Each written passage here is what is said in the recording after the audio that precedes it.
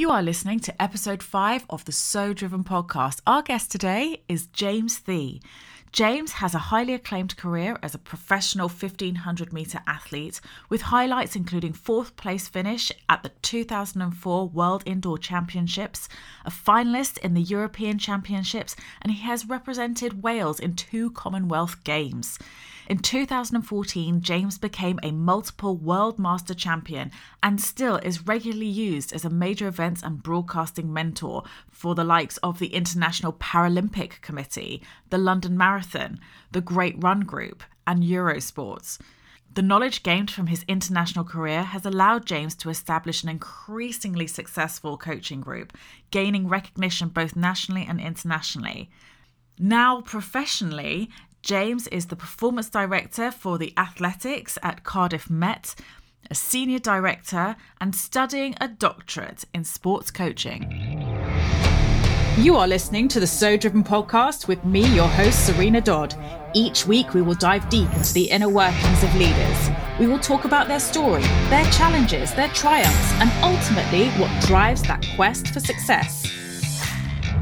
Wanting to listen to a corporate type of approach to leadership? I'm afraid you're in the wrong place. Here, we like to be raw, a bit silly, progressive, and 100% unconventional.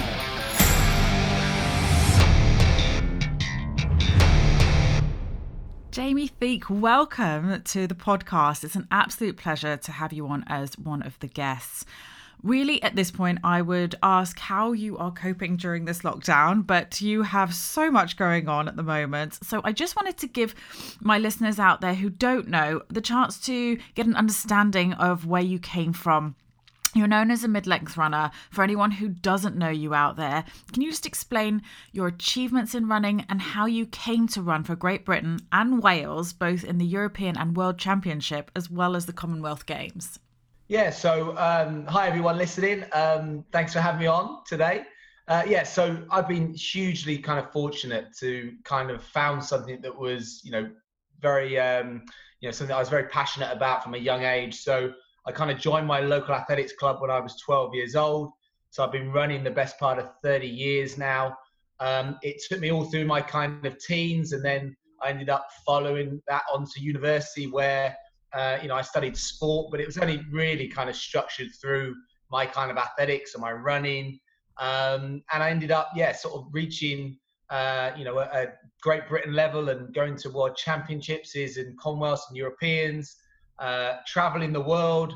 That was amazing. But I was fairly unique as a kind of international runner, where I had a couple of coaches when I was younger, but predominantly through my athletics career, I was self-coached. So I have to kind of explain to the athletes that I coach now that that's what I did, but it was maybe not the best thing to have done long term. Because basically I learned a lot about coaching, and I learned a lot about looking after myself, but I also made a lot of mistakes in relation to, kind of managing myself, the program. And so it was towards the end of my athletics career, where I was getting into kind of teaching and academics university, that actually a couple of athletes approached me and asked me whether I would coach them. And having coached myself, I thought I was in quite a good position maybe to pass on now some of the knowledge and hopefully make sure that they didn't repeat the same mistakes I made. And I kind of fell into coaching in 2008. And actually one of my first athletes I coached ended up going to the Commonwealth Games 6 years later for Scotland in Glasgow. So, it's been a journey of now, 12 years of coaching.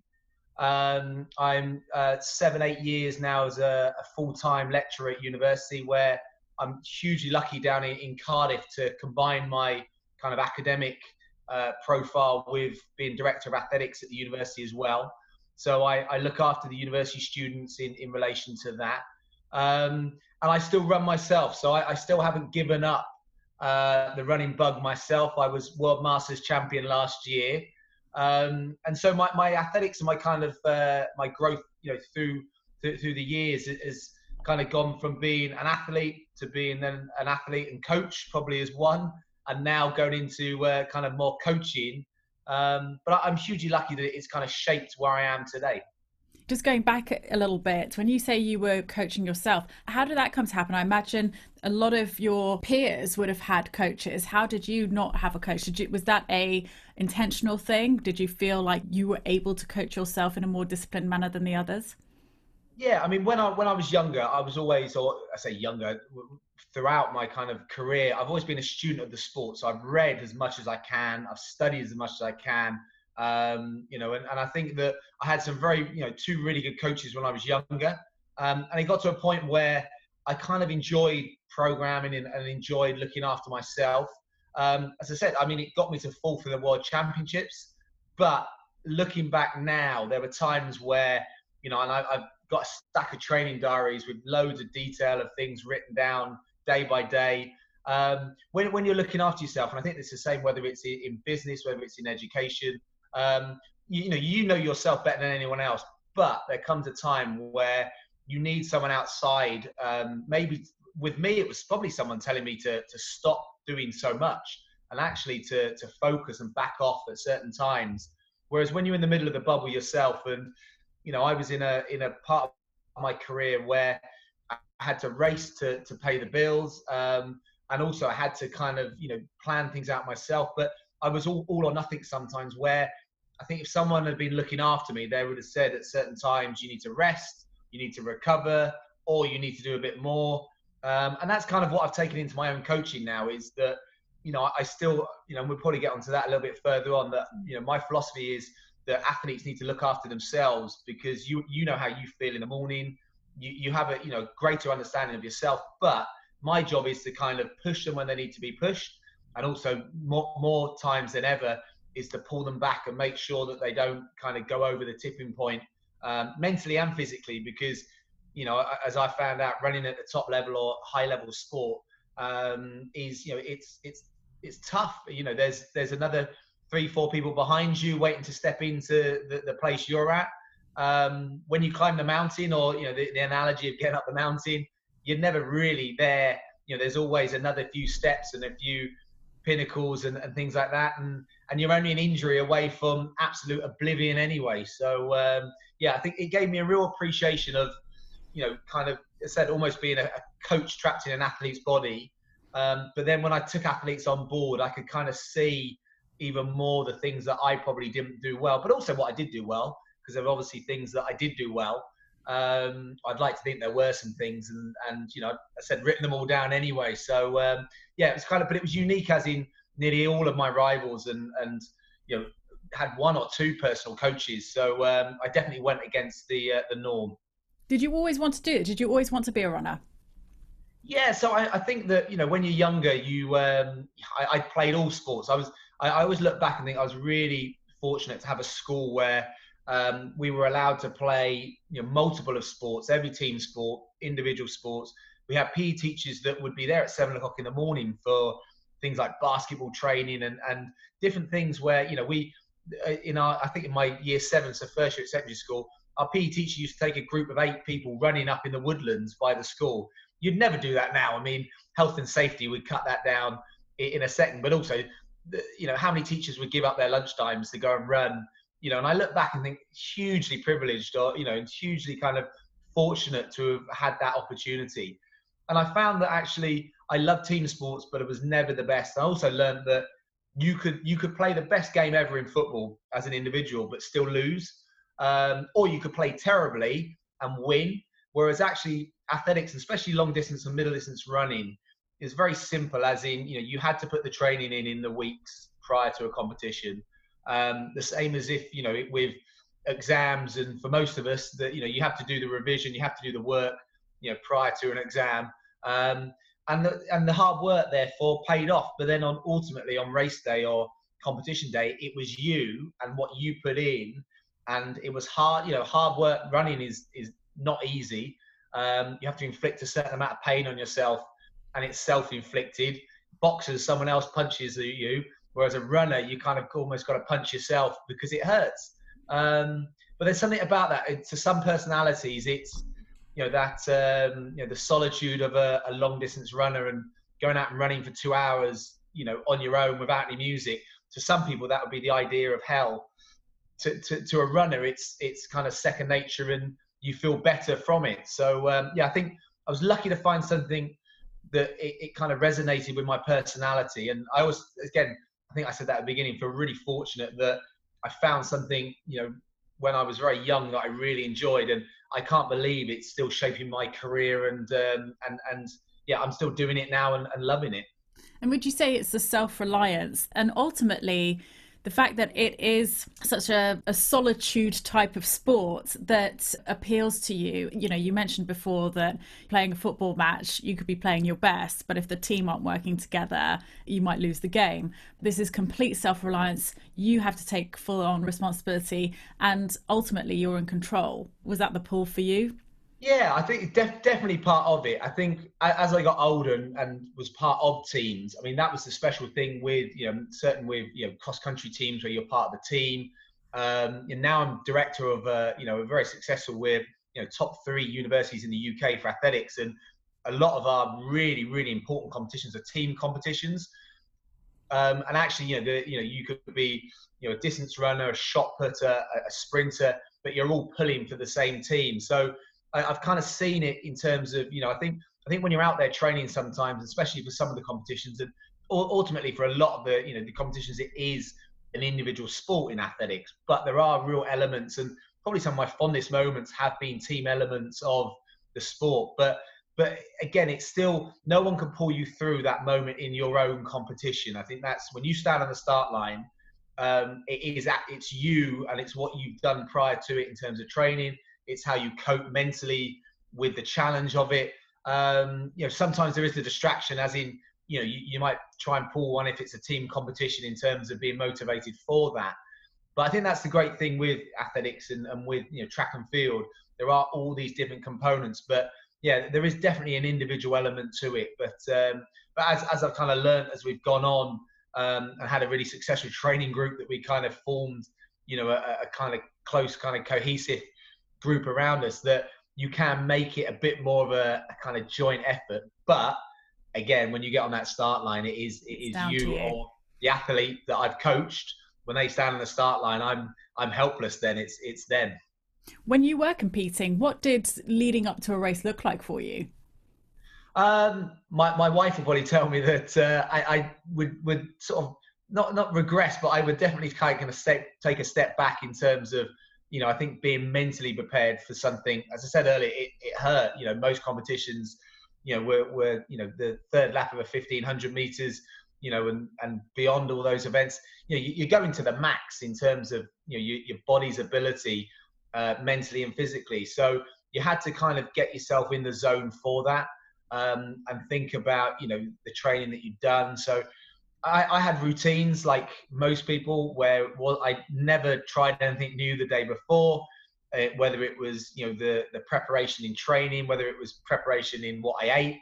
I was very systematic, because again, you're trying to repeat. Running is repetitive. And so what you're trying to do is, if you've got a kind of formula, and it was actually a good friend of mine, Joe Pavey, who's a 5-time Olympian, European champion, I think at the age of 42, phenomenal athlete. But I remember chatting to her when I was a younger athlete and asking her about what she did, prior to a competition. And she actually said that she wrote down what she did the whole week of a really good race. So, and you could do the same, whether it was in exams or whether it was, a good presentation at work. You could actually work back and look at what you did, and, write down even how much sleep you had, what you ate, obviously how much training you did, but also what you were thinking. And what she tried to do is she tried to see patterns and tried to look at, things that she'd done well. And I think that that's what you're looking for, is to take away some of the guesses of what might work. People, you hear stories of people doing marathons and half marathons for the first time, and they get up on race morning and they're in a hotel and porridge gets offered to them. And they think, oh, I remember Paula Radcliffe ate porridge the morning she broke the world record. And so they eat this porridge, and then they get offered an espresso, and they're like, oh, I don't normally drink espressos. I try an espresso, and then obviously it ends in disaster. And that's what you're trying to avoid. You're trying to avoid having done all that hard work. The only thing I wanted to think about was how well I could race, or could I win the race, or can I run a personal best? I didn't want to think about, did the lunch I have, is that going to be the best thing for me? So I think you control the controllables, but also look, as I said, look for patterns that might emerge, but also look for things that, you also, I always used to think, if I didn't have a good race and I look back and there were 3 or 5 things that weren't as good, weren't optimal. So it could have been bad travel, sleep, could have been I was, had an injury, or could have been stressed through, home life, work, whatever. Then probably when there's three to 5 things in that mix, then that might explain why you didn't have a very good race. So I think that, and then obviously your then job is next time, being in control of yourself, is to try and make sure you eliminate those next time. Otherwise, you're going to get the same result. Are you, or were you, superstitious? It's one of those things that you, even though, I believe that obviously the training you do is going to make you run fast. There were certain things that I don't know, like rituals or things that I would do. And I used to write something on my hand before every race. And again, it sounds ridiculous, but it was like not a comfort thing, but I used to write on my hand a couple of little messages, and I used to write what my personal best was at the time, almost just to remind myself, like, that's what I'm capable of. I don't know. I know athletes that do similar things. I know athletes that don't think anything. They just go and do it, and they do phenomenally well. Again, I think it's, you got to do things to make you feel better. I used to listen to the same pre-race songs, and I used to listen to the same songs on my warm-up. And again, in terms of trying to get yourself in the right emotional state and the right kind of, state for a fight, not a fist fight, but, a mental or fighting your own body. So I used to do that. And again, just because I didn't want to, it sounds daft, but if you listen to anything, it could put you in a different state of mind. Whereas if I controlled the songs I listened to in my warm up, then it kind of set the tone. Almost heightened the energy that you needed at the time. Yeah. Yeah, and I still hear those songs now, or I listen to them, and all I think about is racing. So it's ruined them. I can never sit and listen to them, but they're not the kind of songs you'd listen to, in a quiet room anyway. But I think, and as athletes that do similar to that, music plays a huge part, in a lot of people's preparations in sport. But again, I think as I got older, or as I kind of, I was renowned in my career for doing wacky traveling at times, where there was one time where I raced in Madison Square Garden at what was UK 1 a.m. in the morning, and finished second in a big mile. And I flew overnight on a red eye back to the UK and finished second in the British Championships.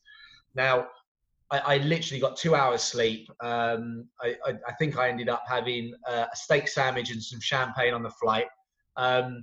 The preparation was awful. Now, I emotionally loved it and thrived off that. Now, in my book of, things that could have gone wrong, that could have been a disaster of a weekend. But emotionally, and kind of, it was doing something different. I had the same pre-race tunes on, by the way. But I think that's the thing. If you can kind of capture your own imagination sometimes, then you can get past certain blocks. Whereas when I was younger, if I'd have done that, if I'd have flown, I don't know, 1 hour on a day of a race, it would have blown my mind to have thought that I could have raced off it. Or if someone says you're going to get 2 hours the night before, one of the biggest races of the season, or, a big presentation at work, it might blow your mind. Where there were certain times I did things where I think you just get in the moment, and, you kind of ride with it. I mean, you've had countless medals from all over the globe. Anyone in particular that is special to you? It's a really good one. I think it wasn't a medal, but I think making the final at the 2010 Commonwealth Games, because 4 years prior to it in Melbourne, I got food poisoning 2 days before the race. So 6 weeks of a pre-camp, all the preparation, obviously having qualified 6 months before, 2 days before, I get food poisoning from the village. And it basically, I ran, but I don't remember much of the Melbourne race, and it's one of my all-time career lows. And in between that time, I ended up getting a full-time job and working for Welsh Athletics. So I was competitions manager from 2009 onwards, and I was working 80 to 100 hours a week, because because it was just, it's a big stressful job looking after all elements of competition. But I was still running because I had my little training group by then.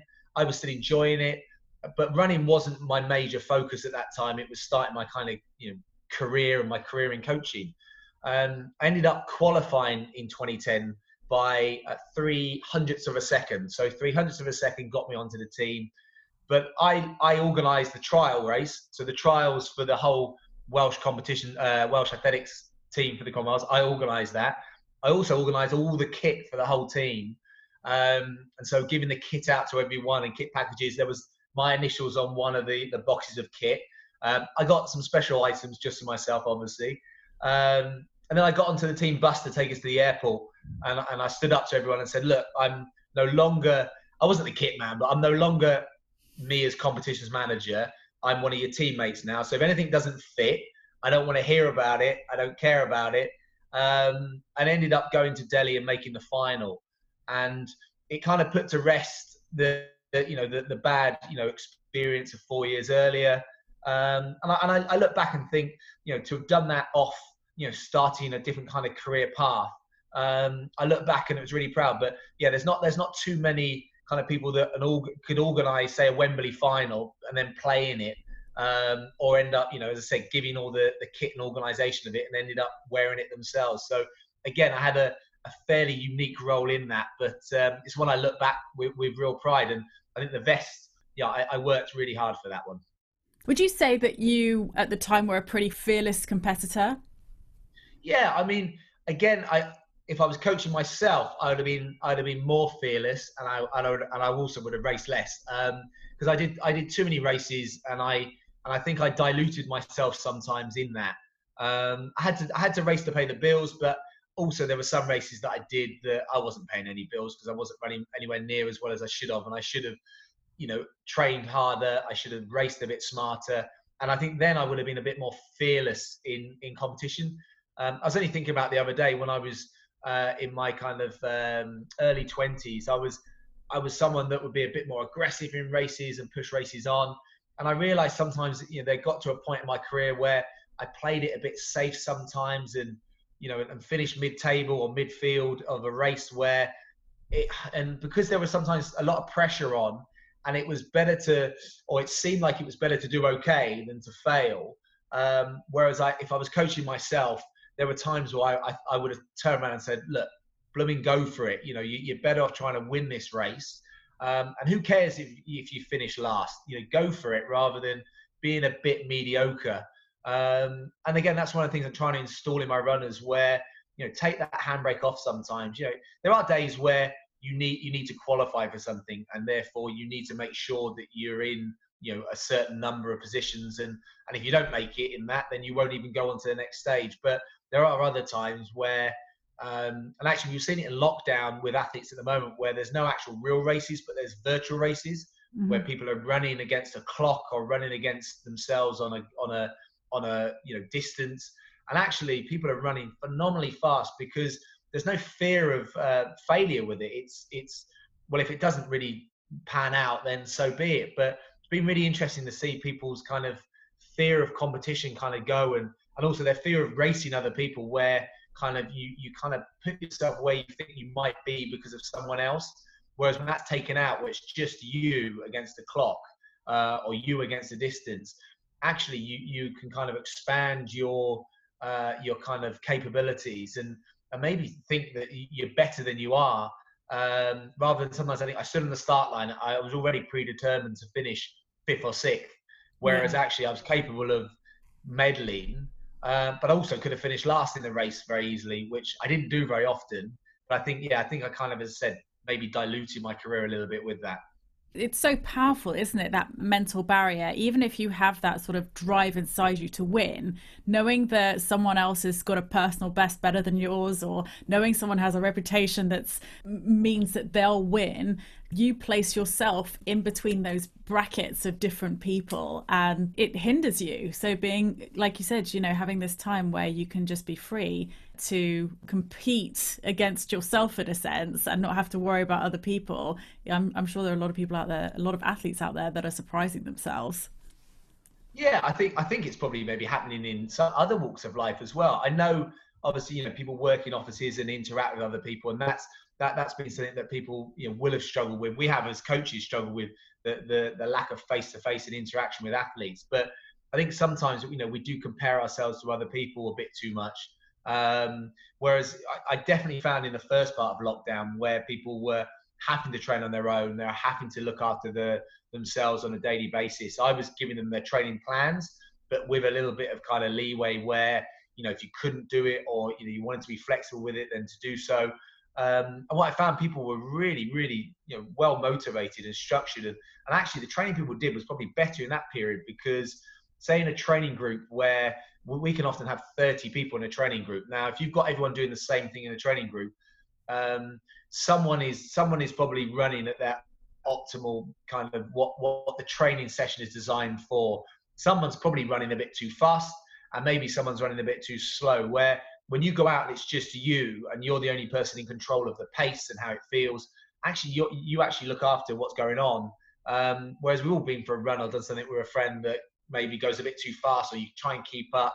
And when you're trying to find what exactly works for you, and also with work as well, that I've seen on the news or things that maybe the 9 till 5 will go out the window because people's optimal time for working is so different, isn't it, to people? Some people want to get up, crack of dawn, start at 6 a.m., get 3-4 hours of great work done, and then go and do something. Other people don't want to start work until midday, but when work into the small hours. And that's probably the same with runners, that everyone is slightly different. And my job as a coach is to try and find that little niche. There are obviously guiding principles of training that you've got to do. You can't hide from certain principles, but the little kind of tweaks that people can do, and people taking ownership of what they do. I think it's maybe something that from lockdown, from a coaching, but also from a work point of view, it might be something that we see, that people have a little bit more kind of control over their working lives and their time clocks. In terms of the runners that you coach now, what do you think their struggles are predominantly? Well, we're in a massive one where right now that we train to compete. It's all been you can train to keep fit, but people do that to go to the gym. We've always been about competitions and getting better, and right now there's been no real competitions. There's a couple that might happen, but they're because of mass participation running. So the big races, half marathons, 10Ks, marathons. You can see on the news another one's being cancelled. Chicago Marathon got cancelled yesterday. I think only London Marathon of the real majors is still in the program, but again, that could go at any time. And even the smaller races that the guys and group do at certain times, park runs, that we all took for granted, where you turn up with 200 or 500 people and run in a kind of structured 5K on a Saturday morning. Obviously, anything right now where there's mass amount of people and there's contact. So in the middle distance race, there's obviously contact, and that's what athletes are finding hard now. And in the beginning of lockdown, there was a little bit of kind of, no one quite knew how long it was going to go on for. And we did these virtual races where people would log a time for a distance and upload it. And there was a bit of banter and competition about that. But purely competition is about going out and testing yourself, but also going and, you want to go and race against other people and travel around the UK, travel around the world. And athletes don't have that at the moment. And when competitions are being cancelled, and in the US, the NCAAs have cancelled cross-country running, which is a big sport in the US in their collegiate system. They've cancelled sport until January. British universities have said similar, that there's not going to be much structured sport for the whole of the first semester, taking us till Christmas. And that's tough for athletes when you're coaching, that you're trying to keep them motivated, but you're trying to keep them motivated when there isn't potential headlight or light at the end of the tunnel of competition. So you're trying to balance it where you keep them focused, but also just being realistic that they're going to have little ups and downs, and they're going to feel a bit unmotivated at times. And myself as a coach, I have to keep kind of geeing myself up, because it's tough to be the one. I look after 30 to 40 people, and I'm the one trying to be upbeat and trying to be positive. and we see another race cancelled, and you know that there's not going to be certain competitions that you've had. I said I've been competing for 30 years, and I would have never ever anticipated the summer we've had. And at the moment, it could get worse if the virus comes back badly. Detrimental to the industry. October, November. Yeah, I mean, detrimental to any element of sport right now, whether it's recreational through gyms, swimming pools, personal trainers, obviously, those that work in the sports field, to, those, the high-end sport where, crowds and the atmosphere of sport is so, kind of ingrained in our kind of UK culture or world culture with sport. And athletics is no different to that. I mean, I just think you only have to look at the numbers of competitors in the major marathons. It's 40,000 plus, and again, those are numbers that are gone. Great North Run's 50,000 people. That's gone in September as well. So, I mean, it's just tough. I mean, I think the sport of running will be better after, because a lot of people during lockdown have taken up running. Yeah. But for some of our younger runners, that this is their age group, that they're never going to get back again. This is they're under 17 or under 20. This was their year that they were going to shine, and they don't have any competitions. And I look back at how motivating it was when I was their age to do all those competitions, to travel around, to meet people, and to not have that is heartbreaking. But we know there's obviously much worse things going on. So it's all in context of, obviously, there's people losing their jobs. There's obviously people having lost their lives and family members. So it's hugely difficult time for everyone. But I think as a coach, you've got to try and plan, hopefully, for a best case scenario, but potentially a worst case scenario as well. I mean, it sounds so much like that is your absolute passion, is coaching about your passion, running. Yeah, I mean, running is what I do. Again, I was hugely lucky to kind of fall into the university role that I'm in through that. I think it's just, again, if you've not found your passion yet, hopefully you do find it. If you found it, then it's great. And I think that's something that, I think having found that and kind of digging it, but that doesn't mean that everything comes easy. And coaching lots of people has its ups and downs. Right now, some people are flying. Some people have stalled a bit. A couple of people have injuries, and it's the people that have injuries and stalled that keep me up at night. And it's like a puzzle. You're trying to work out, what did you do wrong, or what could you fix? What could you do differently next time? Because again, if you're coaching lots of people, you've got lots of obviously high points, but there's obviously lots of low points in there as well. So I wish sometimes I was only coaching one person, because when it was really good, it'd be really good. But then the issue with that is, if they were injured, it'd be terrible. Do you use any of your skills that you have when it comes to coaching with the London Marathon Elite crew? Do you coach them, or are you just part of their team? No, I'm lucky with the London Marathon Elite team. I've been part of now for over 10 years. So we look after the elites. And it's actually quite a sort of, not a normal job, but basically you get to see behind the scenes, you look after them. Runners will need, runners, especially as they get to a higher level, would need to be looked after. They need to be taken to the press. They need to be taken to train. They need to be made sure they get to the start line.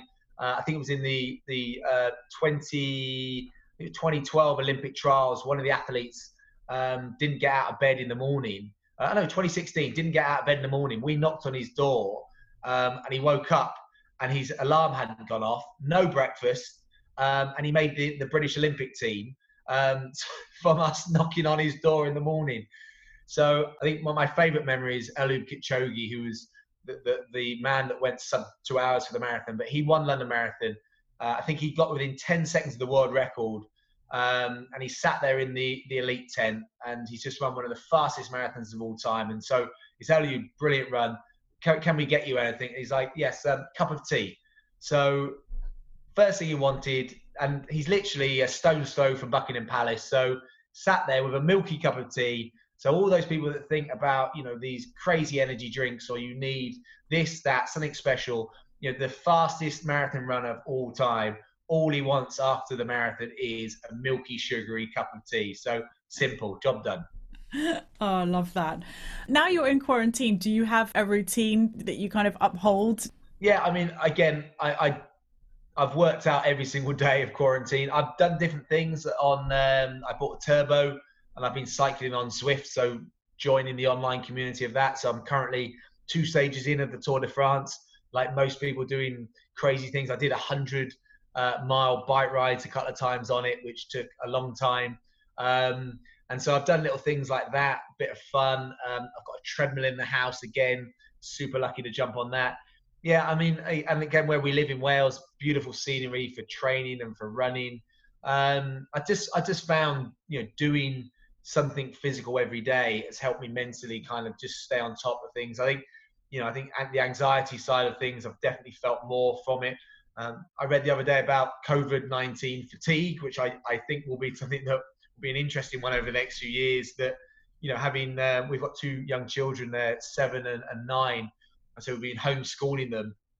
And it's quite full on. I mean, bless them. They've been back for 2 days of school in the last couple of weeks, and they've got 1 more day on Thursday. And then it's the summer holidays again. Yay. And there's a fatigue there in terms of making sure they're okay. As I said, I'm looking after lots of people externally as well. We've been marking university papers and, making sure people are okay in their academic courses and profiles. So it kind of feels like, you're worrying about lots of people and making sure lots of people are okay. So I think I found it easier in the very, very beginning of lockdown because it was fairly simple. And in our heads, we kind of thought it'd be a few weeks. I think I found it more difficult the last few weeks where things are opening up, but they're not opening up fully. Also, there's the worry, and if you look at what's happening in the US or Australia, where states or cities are being shut down and things like that. We've had it in the UK with Leicester, and so I think the uncertainty. I like certainty, or like some winter really. And trying to predict winter and I think that's the tough thing. And I think, as I said, I'm trying to be focused. It does help looking after lots of people that I have to be upbeat. I've watched quite a few of your online circuits, and I think through all this uncertainty, the consistency of having individuals like you coming to the forefront and saying, right, regardless of anything, this is what we are certain about. We're certain that we're going to do a workout today, and we're certain we're all going to do it together, and it's going to be painful and fun. And I've been doing something very similar, sort of watching someone else, and it does keep you going. It gives you that element of routine during the course of the week, and saying, right, okay, on this day I'm going to be working out with James, and this day I'm going to be working out with such and such. And there are a lot of people out there, so a lot of great people out there that are just giving value of themselves. It probably feels very much at the beginning like it's not doing what you think it's doing, and actually there is far more of a movement than you imagine.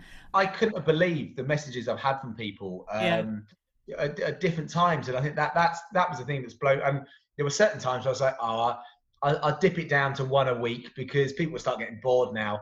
And I've had people messaging saying, please don't stop, keep going. I messaged some people saying, it's really helped them at various times, and that they've done every single one of them. So, I always said with coaching or with things that, if you do something and it helps one other person, then it's hugely beneficial. I feel lucky that I had an opportunity to do this, and I had the ability to do it as well.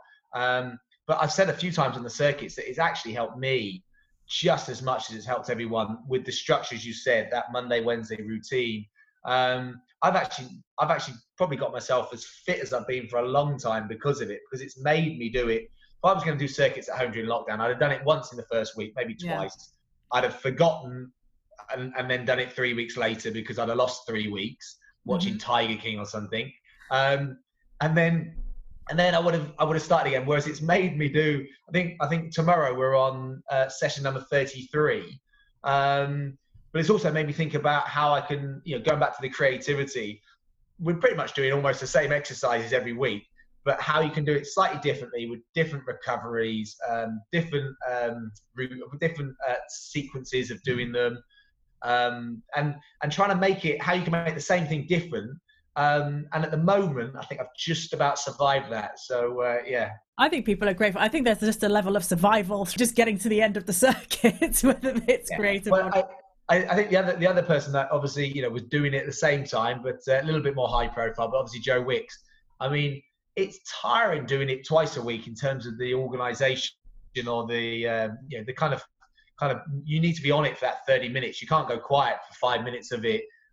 You've obviously got to talk and G up everyone. So I looked at him doing it every day. I wasn't envious of doing that every day. So I think he might have got paid handsomely from it, I think. 2 days a week, that was just fine. James, we're coming towards the end of the podcast, of the episode, but I've got a couple of questions for you, and then I thought I'd just ask you at the end of every episode. I've got some fun fact questions for everyone. What piece of advice would you give anyone out there who's starting a career either as a runner or as an athlete? What would you have wanted to know right at the very beginning? I think it's just, stick with it. I think that you never quite know where it's going to take you.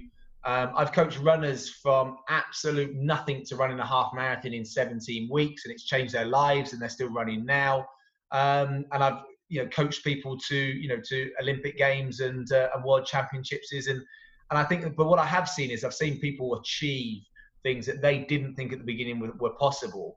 And whatever level you're going to reach, and it is all relative. I think people sometimes think that they're not fast or they're not as good as someone else, but it's how good you can be yourself.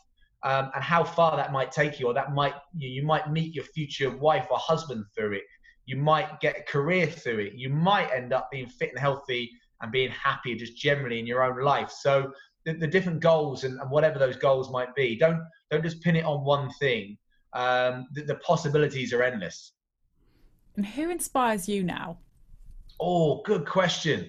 I wouldn't say it was just necessarily one person. I'm inspired by anything or anyone that does something that is just a wow moment of anything. So I'm reading obviously a lot about creativity right now, and reading things about amazing people that have done amazing things. And I think that's the thing but it can be some of the small things that people do. And I think reading about people that are stepping in and helping people right now at various times, whether they're a massive business person or whether they're just a local independent shop or something, that I think you all have the ability to step up sometimes and inspire the people around you. I think, but when you do see something that is, a wow moment, I think that, they're pretty special. Okay, you ready for some fun questions? Go for it. You mentioned earlier about the songs that you used to listen to. What were your favourite songs? Oh, well, it was a band from the early 2000s. So my go-to album was a group called The Vines, and the album was, I think it was called Highly Evolved. But yeah, just sort of grungy Australian punk rock. The singer was an amazing guy, or is an amazing guy, called Craig Nichols, who's off the spectrum of everything. So there was something kind of with that. I kind of, as I said, it got me ready to race. So The Vines was my go-to tune. What are you currently reading? Oh, I'm reading books on creativity right now. I was looking for them. They're in my bag somewhere. So there's one on. There's a great kind of thing about the flow, or and it's talking about what we're kind of looking for in business or work, but that kind of moment that you're in. But the creative flow of things. So it's many different authors to it though. Okay, what annoys you the most? What annoys me the most? Negative people. So I think that people that just put negative things online. One of the things I tell my athletes all the time is, you're putting things out about things, but don't say or people that are negative about other people. So be positive. Everything you're putting out, try and be positive. So and then you can then avoid those negative people, because you can read their comments and know to avoid them. And if you could drop everything right now, take a plane somewhere, where would you go? We've got loads of friends in New York, so I'd get my friends, jump them on a plane, and then we'd go to New York, and then we go to Bermuda. So lots of good friends in Bermuda as well. So we're going to have a weekend in Bermuda. I think that'd be nice. God, that sounds incredible. I'm sure anyone who's listening now would want to join you. Your mission in life is? My mission in life? Good. That's a really good question. I think it's to get the most out of myself. If it was a personal thing, it's to kind of to see what is possible to explore. But I think within that, part of that is looking after the people around me. So I think one of my big things is making sure my children are happy, and they then get the chance to explore how good they can be at something, or just be happy. So I think my job is obviously look after yourself and those around you to be the best you can be. And Jamie Thie, what has being so driven given you? It's been really fun talk. I mean, I love obviously talking about my career. I love talking about kind of things that motivate me. And as I said, I've tried to link, and I always do try and link with my students, whether they're great students in the athletics field. But this week, I think it was last week, we had the degree results come through, and all my athletes were getting firsts or 2-1s and hitting their grades. I think that was really important that they got the balance between being great athletes and being driven in their sporting field, but they translated that to the academic field, and that was me. That was my kind of we got it right with this bunch, that they got the balance right. So I think that's my challenge to you is can you find that nice balance between everything you're doing, to maximize and spin those plates and don't let them drop. Well, it has been an absolute pleasure having you on the podcast. Thank you so much for joining me. Absolute pleasure. Thanks for having me. James was passionate about running from a young age. He didn't have a coach during his training, so therefore he had to cultivate the discipline it requires to be taken as a serious athlete. He had to race to pay the bills. So he was really focused to win based on his livelihood. He now looks back and sees the benefits of what he was missing without a coach. In his case, having someone there to tell him to stop doing so much, to focus, to rest, to recover. I have a few areas from our conversation that I just want to summarize. Number one, and firstly, it seems to me that athletics is very much viewed as a solo sport. It was good to get a reminder from James that when competing professionally, he was also part of a team. Ultimately, you're responsible for yourself, and this is how he trains his athletes. But there is that camaraderie that athletes have when it's competition time, that support of your team that is often dismissed or forgotten by the spectator. Number two, leading up to a competition, James, like all other serious athletes, has a routine. And he's given a couple of good tips for anyone who is going into competition or has exams or even is doing a presentation on a stage. Some tips that you can adopt and take with you. Tip 1, never try anything new the day before. For him, that included preparation for his training, what he ate, it all counts. Tip 2, from his friend Joe Pavey, write down what happens the whole week of a really good race. How much sleep did you have? What did you eat? What training was done? What were you thinking? So important. Notice the patterns.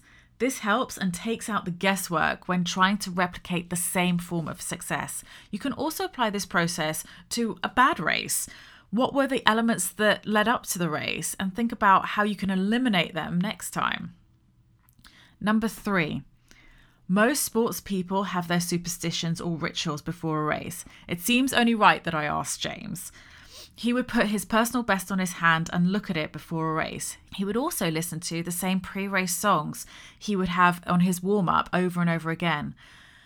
It's true, by controlling what you listen to before entering any performance, whether that, again, is competing, going onto stage to present, doing an exam, gives you less opportunity to get distracted. Number 4, like all of us, in whatever we set out to achieve, we can look back at our journey as we complete our challenge or get to our destination and see where we could have worked harder, been smarter, been more focused on what really mattered. But when we're fearless, the destination is the ultimate win, and the journey of the lessons become our how-tos. And we've spoken about this before on the podcast, but mostly it is the script for how not to. If James had the opportunity to speak to his former younger competitive self again, he would just tell him to go for it. For all the times he didn't enter a race because he was worried that he was going to come last, or for all the races that he had where he mentally had put himself 5th or 6th place, he would just tell that younger version of himself just to go for it. It's now what he instills in his athletes. James has made an interesting